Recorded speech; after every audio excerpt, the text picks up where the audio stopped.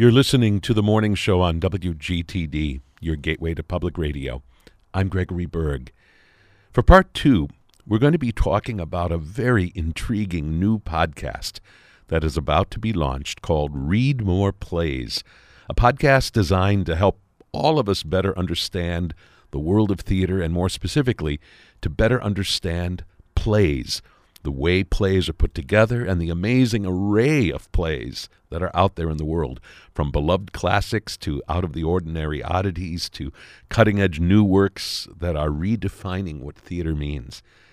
This podcast, Read More Plays, is the brainchild of Jennifer Sassaman, who, of course, has been on the morning show any number of times to talk about the various plays that she has directed in recent years.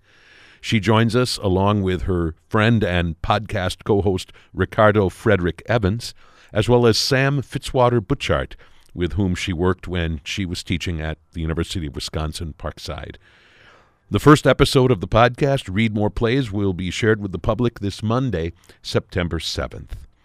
We began our conversation, recorded Thursday afternoon, with a discussion about what COVID-19 has done to the world of performing arts and to the world of theater specifically, and how it has changed so much in the lives of Jennifer and Ricardo and Sam.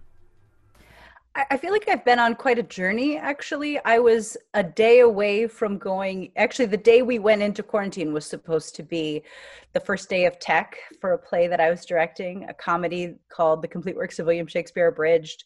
And the four of us, my three cast members and I, had just sort of been living together practically all day. Well, not all day, but like our rehearsals we'd all spent so much time developing it, and then it just was gone, and it was hard. And I feel like almost everyone I know who's in the theater industry, it felt like grief. It wasn't just the show that I was directing that I lost, but then I had a show that I was going to work on in the summer for my theater company in New England, and that was lost. And it just seemed like, when is this ever going to happen again? And so that was really hard. But I also, one of the classes that I teach is theater history. And one of the things that I've talked about before is how the theaters would shut down in England during the plague. And so I had I kept telling myself, okay, it's not happening right now. But, theater went away for a while and it came back. It will come. So I kept trying to give myself this pep talk of it's going to come back. It's going to come back. It's going to come back. But it was really hard. Like, I would have pictures from rehearsal that would pop up on my screen sometimes, just because my background just is on a rotate, and they would pop up, and it was just like my heart kept getting broken because I lost that show. How about you, Ricardo Frederick Evans, based in Washington, D.C., I believe, a great theater city, as it turns out. But what has this time of COVID been like for you and some of your closest friends and acquaintances in the theater community? Yeah, it's been very, it's been really sad to sort of see theaters that I've worked at in the past have to sort of shut down, or, initially people started shifting gears and like, okay, what can we do? How can we make a season work? How can we make our programming work? So the great thing about it is, theater has a sort of resiliency, and so you could see people shifting into sort of a virtual environment, but there's only so much theater you can do virtually. But it's been really, really hard. I know for me personally, I was in sort of a weird place anyway. So I'm actually very grateful that Jennifer was like, hey, I've got this idea, because I was sort of shifting out of theater. I was kind of shifting into the real estate world, and kind of thinking, maybe I won't be doing theater so much anymore, or anything even related to theater. So, but that was, of course, right before everything shut down. So it was kind of like, okay, now I have to personally shift gears and figure out what I'm going to do. And then all of a sudden, Jennifer's like, hey, how about this? And I'm like, you know what? I welcome it. And I really needed it. And I know for me personally, having theater and the arts being something that I have done for the last 20 years, it was necessary, I think, and and soul fulfilling to have something that I could look forward to, something that I could work on and share with people who are also hungry for theater. Excellent. Finally, Sam Fitzwater-Butchart, who is actually the sound engineer for this podcast, which we'll start talking about in just a moment. But Sam, what about your own theatrical roots, and what has this time of COVID been like for you? It's been really difficult. I personally, I graduated from the University of Wisconsin Parkside right before everything kind of happened. So I was in a transitional period in my career, as it were, as well. But, you know, going from graduating and having jobs lined up and having, you know, engineering that I was going to be doing, to have everything fall out from under me was really difficult, especially for the theater companies that I've been working with. I'm primarily working with 3 theater companies because I was in school for a large portion of the time. And watching theater companies that I've grown up with and theater companies that I've worked with for a long time not be able to perform in a traditional sense was a lot more difficult for me than necessarily the financial impact of not, or the impact of not being able to do any shows. I'm lucky enough that I was able to get a job kind of like Ricardo out in the real world, not in the theater world. So I was all right financially throughout everything. But it's been really great when Jennifer contacted me and said that, you know, I'd like your help for this project. It's really great to be back in and making art with something. Especially with a very good friend of mine, a collaborator of mine for a number of years now, and their friends.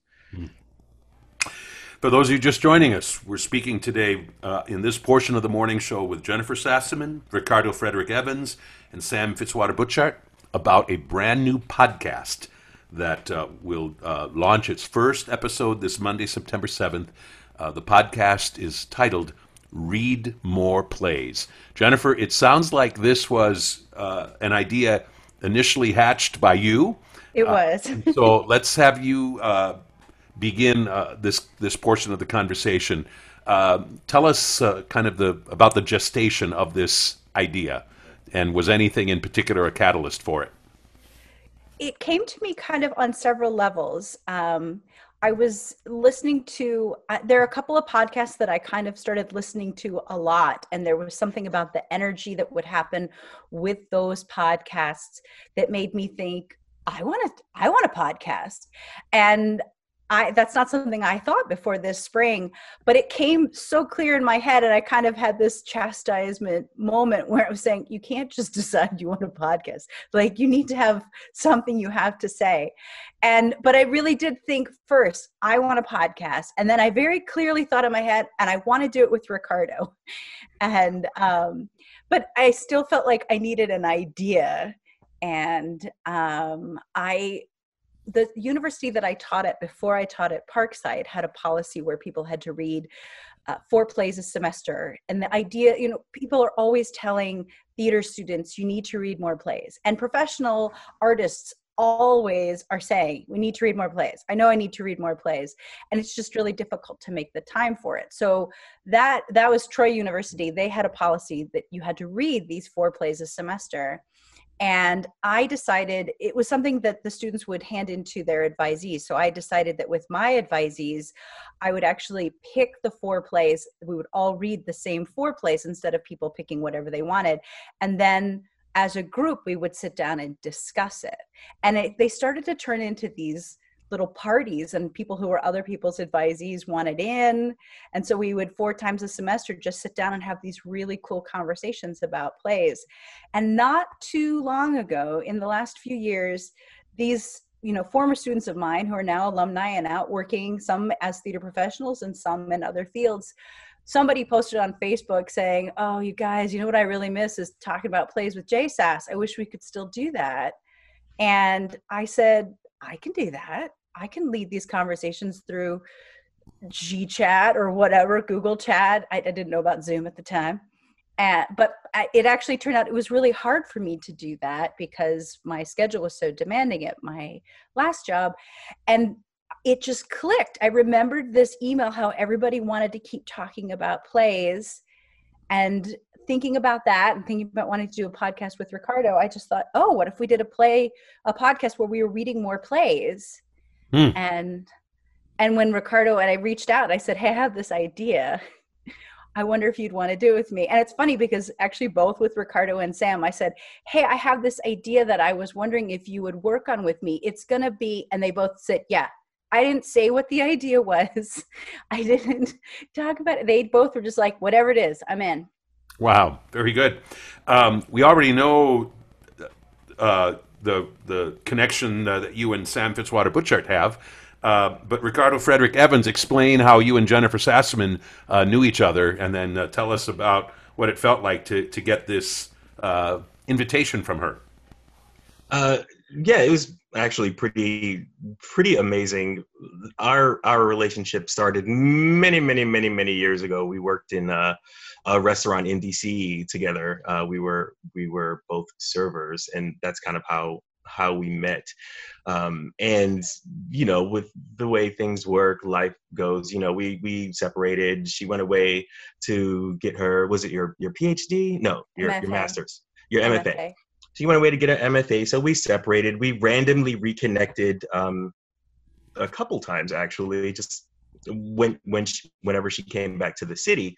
And earlier this year, we randomly again reconnected in Disney in Florida, of all places. We just both happened to be there at the same time in January. And I think that's really what sort of sparked the conversation, from actually seeing each other again in person, and not just like communicating through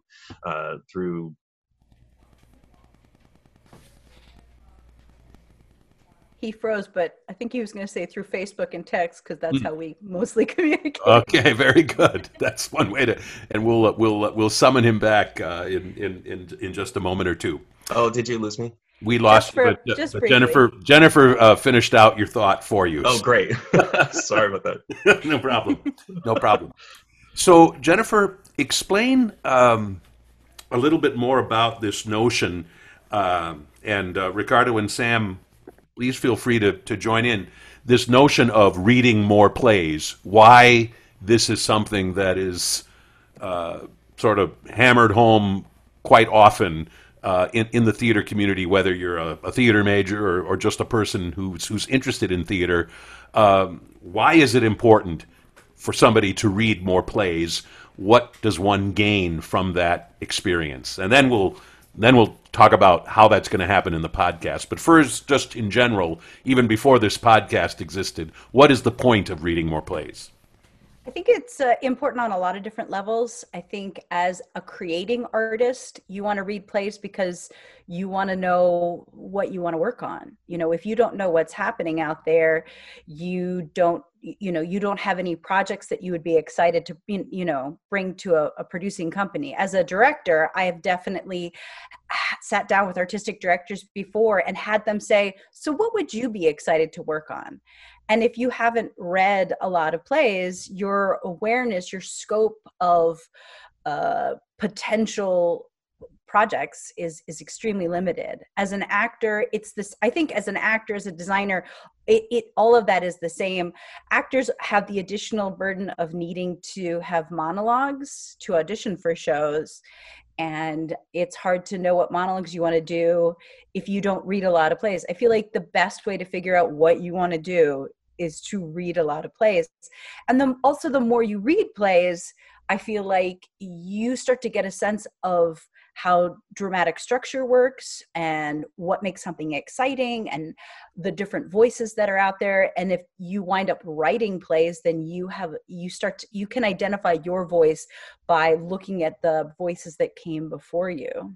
And I feel like the last big reason that I think it's important to read plays, not just from right now, but throughout the history of theater, is because everything is built on something else. If you like Shakespeare but don't understand the roots that Shakespeare has in the Roman playwrights or the Greek playwrights, you are missing a little bit of insight. I don't know. I'm a total Ravenclaw nerd. I want all the insight. So Very good. Ricardo, Sam, you want to add any other points of why it is beneficial for somebody to read more plays? Well, I think I mean Jennifer sums it up so well. I don't think I can do as great a job, but I think for me, having been an actor and also having directed and also having worn a bunch of different hats in theater, stage managing, producing, I think being able, and she's totally right, being able to see what's out there, being able to see what worlds playwrights have created, how they share their voices, what characters that they come up with, like all of those things are just, I feel like they're super exciting, and you don't want to limit yourself to one or two different types of things, and it's a great way to figure out what you like and what you don't like too. Mm-hmm. Sam, anything you want to add? No, I think that you guys got that covered. Reading plays is, it's where theater comes from. Theater comes from the script and being involved with multiple scripts, reading everything that you can, like any other discipline. That's where everything kind of starts. As I thought about, I'm so sorry. Okay. I did just want to say that we all talked about it from the perspective of the theater student or the theater professional, but you also asked about the theater audience or the theater goer. And one of the things that I think can be helpful about reading plays for someone who is not necessarily going to be creating theater, but consuming the product of theater is, if you really like, say, Denzel Washington, or you really like Meryl Streep, and there's a Meryl Streep movie coming out, you're kind of inclined to want to see it because you like that actor. If you are like me and you love Mary Zimmerman or you love Julie Taymor as like directors, and you find out they're working on a project, you're going to get excited about it. Or Lin-Manuel Miranda, like, oh, he's working on that. I love his stuff. I want to see that. If you're reading a lot of plays, you can also get a sense of what voices, as in terms of playwrights, that you like. So if you read Neil Simon, or you read Stephen Adly Guirgis, or you read, I don't know, those are two totally very different playwrights. But if you know that you like this kind of play, and you find out that a company that you maybe never would have taken a chance on is doing it, you're more inclined to go out and see it because it's work that you're familiar with, or you already know that you have a connection to. As I thought about this conversation, a couple of different real-life experiences came to mind for me. One of them was that on a couple of different occasions, I've been on the play reading committee at the Racine Theater Guild. And so that is when it's a group, and it's sometimes as large as 10 or 12, are charged with reading more plays, reading a bunch of plays and discussing them, and coming to a recommendation of what the slate of plays should be for the next season at the Racine Theater Guild. And it was an experience that I really enjoyed, but I found the experience of reading plays to be exhausting. That it was, in a sense, I mean, not that it was boring, not at all, but I found it to be exhausting, much more exhausting than reading a bunch of books or reading a bunch of other articles or something. Reading scripts somehow required kind of an extra level of focus and energy somehow that I wasn't really prepared for. I wonder if that's your experience as well. Is there something kind of challenging about just the act of reading a script and making sense of it that is different from reading, for instance, other kinds of literature? Or by this point, have you read so many plays that it's, for you, the same as reading a book? Anyone else want to jump in? I think, why don't you dive right in, Jennifer? I always have a million things to say. My answer is it depends. I wonder if it was exhausting for you on every play or just on the plays that were voices that didn't resonate with you. I find that if I read 10 plays in a week, which doesn't always happen, but I used to try and use my summers to try and read as many plays as possible.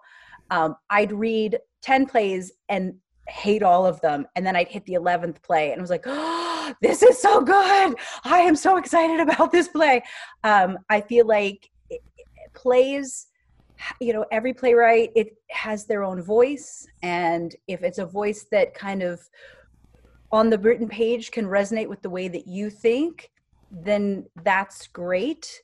And reading it becomes easy. It becomes more challenging if it's not something that resonates with you, or it's just not a style that you enjoy. That's my personal experience. I think the other aspect of it for me was maybe a combination of when you are reading a play and there is a very specific purpose. You're not just reading it to enrich yourself, but you are reading it and then having to think, would this work at the Racine Theater Guild? Could we do this? Would this fit into our season? And so it's a matter of a very kind of heavy, serious, high-stakes kind of assessment that has to go on. But then beyond that, also the whole thing about how reading a play and then somehow part of that is imagining it on the stage. And I know that's one of the things that you're going to be exploring in your podcast is how could this given script be given life on the stage, and what particular problems does it pose in terms of if one would actually literally produce it on the stage. And it seems to me that adds another layer to the experience of reading something that just makes it maybe a richer but also more complicated experience. Yeah, I know our when we do our first episode, that's going to be released on Monday. I know this first play is a little bit different structurally than some of the plays that I've read before, and it sort of required an extra level of imagination. I think all the character name, they don't actually have character names; they're all numbers, so that was a little bit of a challenge. So imagining, okay, now this number is saying something, now this number is saying something, and then a lot of times they're all talking at the same time. So trying to keep track of all of the different characters was challenging. And and we'll talk about this on the podcast, but I actually was not thrilled about that. But I know Jennifer's daughter had a very, very imaginative way to solve that problem. Well, it was my idea, but I employed my daughter's help. So the play that we're reading for our first episode is called The Wolves. It's by Sarah DeLapp. It's just a couple years old, and I'd been hearing really great things about the play and wanting to read it for a while. So I was really excited to start with this play, and I sat down to read it. It's like, here we go. And just like Ricardo said, it was all these numbers instead of names, and I was lost. It's like 8 says this, 7 says this, 46 says this, 00. And I was just like, wait, what is happening? And my daughter has all these stuffed animals because she's 8. And what I did was I asked her, I read the character descriptions that the playwright has at the start of the play. And I said, go get me whatever stuffed animal sounds like this. And she did a really good job. Like, one of the characters is supposed to have a lot of eyeliner on and be a really too cool for school character. And she brought me like the perfect stuffed animal. It even had like eyeliner drawn onto it. And one of the characters was supposed to have a lot of anxiety. And she brought me her Porg that she got from Star Wars at Disney World. And it looks very worried about things. And once I lined up these stuffed animals and I started like, okay, I'd look at the number who was talking on the play, and I'd look at the corresponding animal, and I was like, got it. And eventually the numbers became like names, and I got to know who these people were. But it really definitely helped me start being able to see it. Interesting. I think it's time for us to start talking about how you are choosing the plays that you are going to be doing. And maybe one of the first things we should ask is, are all of the plays going to be as off the beaten track and out of the ordinary is what you just described for your first one, or is there going to be a little bit of Harvey or Our Town once in a while sprinkled in? Tell us about the selection of repertoire. Well, I created a document while I was still at my last university of plays that it was like a present almost for outgoing students. Like, these are the titles you should be familiar with as a working artist. So it's about 10 pages long, and it's just the titles of plays throughout history. So I sent this list out. Actually, all three of us sent this list out to people we know who are super knowledgeable in the theater world, PhDs, professionals, playwrights, and said, what are we missing? And we really refined this list, and it's even longer now. But we're picking all of our plays from this list. That was the original starting document. Obviously, we're not doing 700 plays this season, but it does give us many seasons of plays to draw from. So we're excited to work on this project for a long time. That being said, the next thing we tried to do was we just threw out titles we would be excited. You know, Ricardo and Sam, well, actually, no, Sam's category is separate. Ricardo and I threw out a bunch of titles, and from a list of maybe 50 plays, I don't know how many we threw out that first meeting, we then started saying, okay, we want some contemporary plays, we want some mid-century, 20th century plays, we want some classic plays, we want to have plays from around the world, we want to make sure that we represent a lot of voices. So how many women playwrights can we include? How many voices of color and indigenous voices can we include? And, you know, trying to represent LGBTQIA playwrights, and really just tried to come up with a round season. And then the last thing we did when we were trying to figure out what the lineup was going to be is we launched a trailer 2 weeks ago, a week and a half ago. It was just 5 minutes, but sort of announcing to the world that this podcast was going to happen and asking for other people's voices. You know, what plays would you like to see? And so we kind of put all of those requirements together and came up with the season that we came up with. So logistically, how does it work in terms of, for instance, putting together this first episode that everyone can hear on Monday, September 7th? At what point I assume that all three of you sat down and read this play again and kind of prepared, and then at what point are you going to be reading the second play and so on? How will each of these episodes take shape? Ricardo, you want to answer that? Well, we what was it, this week that we got the play, or you might have gotten it late last week? I got it this week. Yeah, I got it this week too. I did a read through. I actually just finished my first read through today. I'm working on my second read through now. What I generally like to do is read through it just for enjoyment first, and then go back and read through it again and start to do my analysis on it. Which was very helpful, because this particular piece, I had to sort of know I had to know where it was going, and now I can go back and I'm like, all right, now things will make more sense, and now I can do all my research and look up terms or things that I might not have been familiar with. But basically, we start this week. We're gonna record this week and pass it off to Sam, who's going to work his magic on it, and it'll be ready to go on Monday. Mm-hmm. Jennifer, talk our listeners through the format of each episode. I think you've come up with a really wonderful framework. So the format in a lot of ways is based on kind of how I would run my text analysis and directing classes, how I would talk about a new play with them. Although the very first thing we're going to do was Ricardo's idea, which I think is really fun. So the first thing we'll do with every episode is something called Hot Takes. And these are 5 questions that we're always going to answer for every show. We're just going to kind of start from here. So the 5 questions are: what do you think is the best thing about the show? What do you see as the biggest problem with the text? What is your favorite quote from the play? If you were going to work on this show, what production role would you want? And which character is the most like you? So we'll both answer that. And if we have guests on, because sometimes we'll have theater professionals come and join us, everybody who's is hosting the show will answer these questions. Then we're going to do a quiz. And this is a way, we were just going to cover the plot. Like, okay, let's go over the plot. This is what happens in the show. But I think it's more fun. Ricardo and I are going to take turns writing quizzes to try and like challenge each other. And then by answering question to question and like going from one question to the next question, we will talk through the plot of the show, but do it in like a trivia night kind of way. I also really, this is something I would always do with my text analysis students, because I knew for whatever reason, I knew not every student was going to read every play before class. Ideally, all students will read the work, but you know, things happen. People have jobs late. They don't get the chance to get caught up.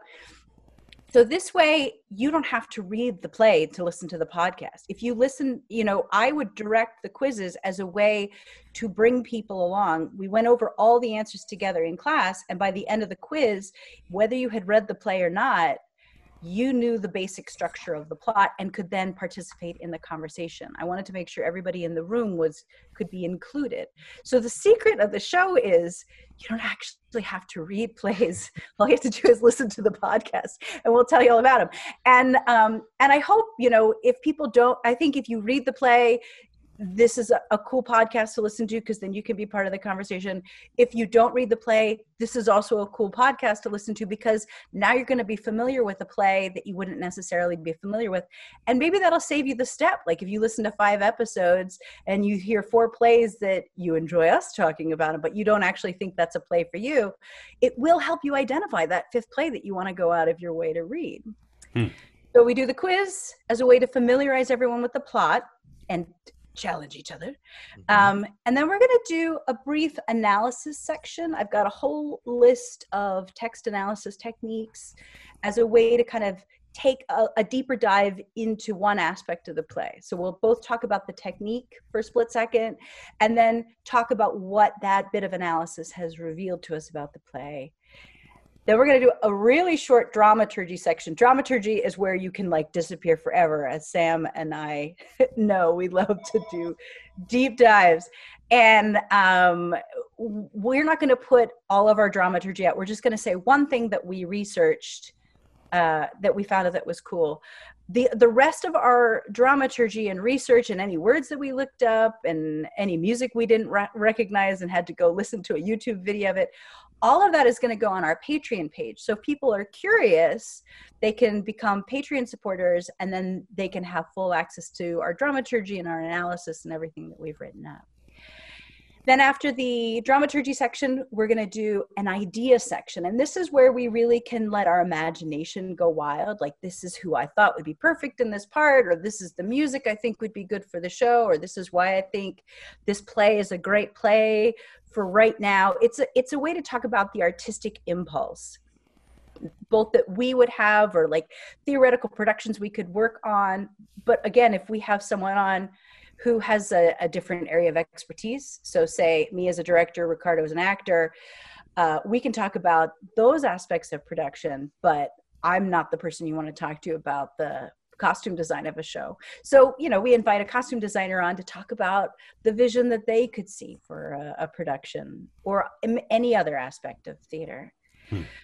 We want to have a community voices section. You know, for every episode we do, we're going to put a discussion board up on social media. So if you listen to, we did a little trailer, we did a little episode, a long trailer that we released this week, where we went through these ideas and we talked about Hamlet. And so we want to, if other people have ideas about Hamlet, whether it's about what the play is about or a vision for Hamlet, they can put that on our message board on social media, or they can leave us a voicemail. But we want to make this not just my voice and Ricardo's voice, but the voice of our listeners too. So we want to have a section where people are sharing interesting ideas, and we'll share them with everybody. And then the very end, the last thing is actually what I see as the end game to all text analysis, which is talking about what a play is about. What is this play about? Because I think, you know, again, using Hamlet as an example, if you say, what is Hamlet about? And somebody says, oh, it's about someone who kills his father's murderer. That's not what Hamlet is about. That is a thing that happens in Hamlet. And there I go, spoiling the end of Hamlet too. Sorry if I'm ruining that for people. But Hamlet, what Hamlet is about, that's the artistic interpretation. And if I say that I think Hamlet is about searching for the meaning of life after you've lost one of the most profound love relationships you've ever had, I come to that after doing a great deal of analysis of the text, like the themes emerge when you do the analysis. And what I see Hamlet as, and what Ricardo sees Hamlet as, and certainly what Sam sees Hamlet as, are going to be different because we're going to take different things out of the text. And that's why I think it's exciting to talk about plays, but also why I think it's worthwhile to go see 7 different productions of Hamlet, because they're all going to be different, because the artists involved are going to see different things in the text. Excellent. And that's Ricardo, who do you envision this podcast being for? I mean, is this for people who are, in a sense, serious students of theater, or is this also a podcast that you hope just kind of regular people who are mostly audience members and nothing more? Is this also something that you think is going to connect with them? I mean, who do you and Jennifer and Sam envision this podcast primarily as being for? I was going to say it's for everyone but babies. Yes. Babies eventually, but in present term, I think it's for everyone who enjoys theater, everyone who everyone who enjoys going to theater, everyone who is a part of theater, whether that's you work at the box office, you stomp the boards. It's for anyone who has an appreciation for theater and theater arts. Sam Fitzwater-Butchert, there are a whole lot of podcasts out there, and I think there are different schools of thought in terms of what a good podcast should sound like in general. I mean, should it just sound like 3 buddies chatting in a booth at Burger King, or should it be something that is a little more polished and prepared and, in a sense, tidy in the best sense of the word? And I mean, I think podcasts range between those extremes, everything in between. As you and Jennifer and Ricardo have been talking about this, how do you foresee this podcast falling within that arc? And what role will you play as sound engineer in terms of achieving the particular sound that you think is right for this podcast? That's kind of a difficult question for me to ask, just because I think it's going to fall on a number of points in that spectrum over the lifetime, whatever that ends up being. I kind of come to this from maybe a different perspective than other engineers because my background is in theater. And I've only engineered one podcast before with Jennifer, actually, the Girl Tales podcast episode that we did together. It poses its own challenges, just from a technical standpoint, and from it's different engineering for live scenarios as opposed to engineering for post-production scenarios. So I think it's going to end up being multiple points on there. I ideally would like to make it, we talked about making it more conversational as opposed to strictly edited and tightly edited. So I think it's going to exist on multiple levels over the time. And I'm looking forward to it, to figuring out exactly how everything is going to come together. Is there a plan that it will be recorded in a single take? Or do you see the various components being put together one at a time? Or is that also, are you just going to see what happens and time will tell? So we're definitely recording it, trying to record it all in a single take as much as possible to try to keep the conversational aspect of everything going. Sam Fitzwater-Butchert is the sound engineer, and Jennifer Sassaman and Ricardo Frederick Evans, the co-hosts of the new podcast, Read More Plays. A couple of different trailers have already been released, including one that spells out some of the plays that they will be discussing in coming weeks. The first episode is launched on Monday, September 7th. It will be available on all of the major podcast providers, including Apple Podcast, Google Podcast, and Spotify. And more information is available on the podcast's wonderful website, readmoreplays.com. I'm Gregory Berg.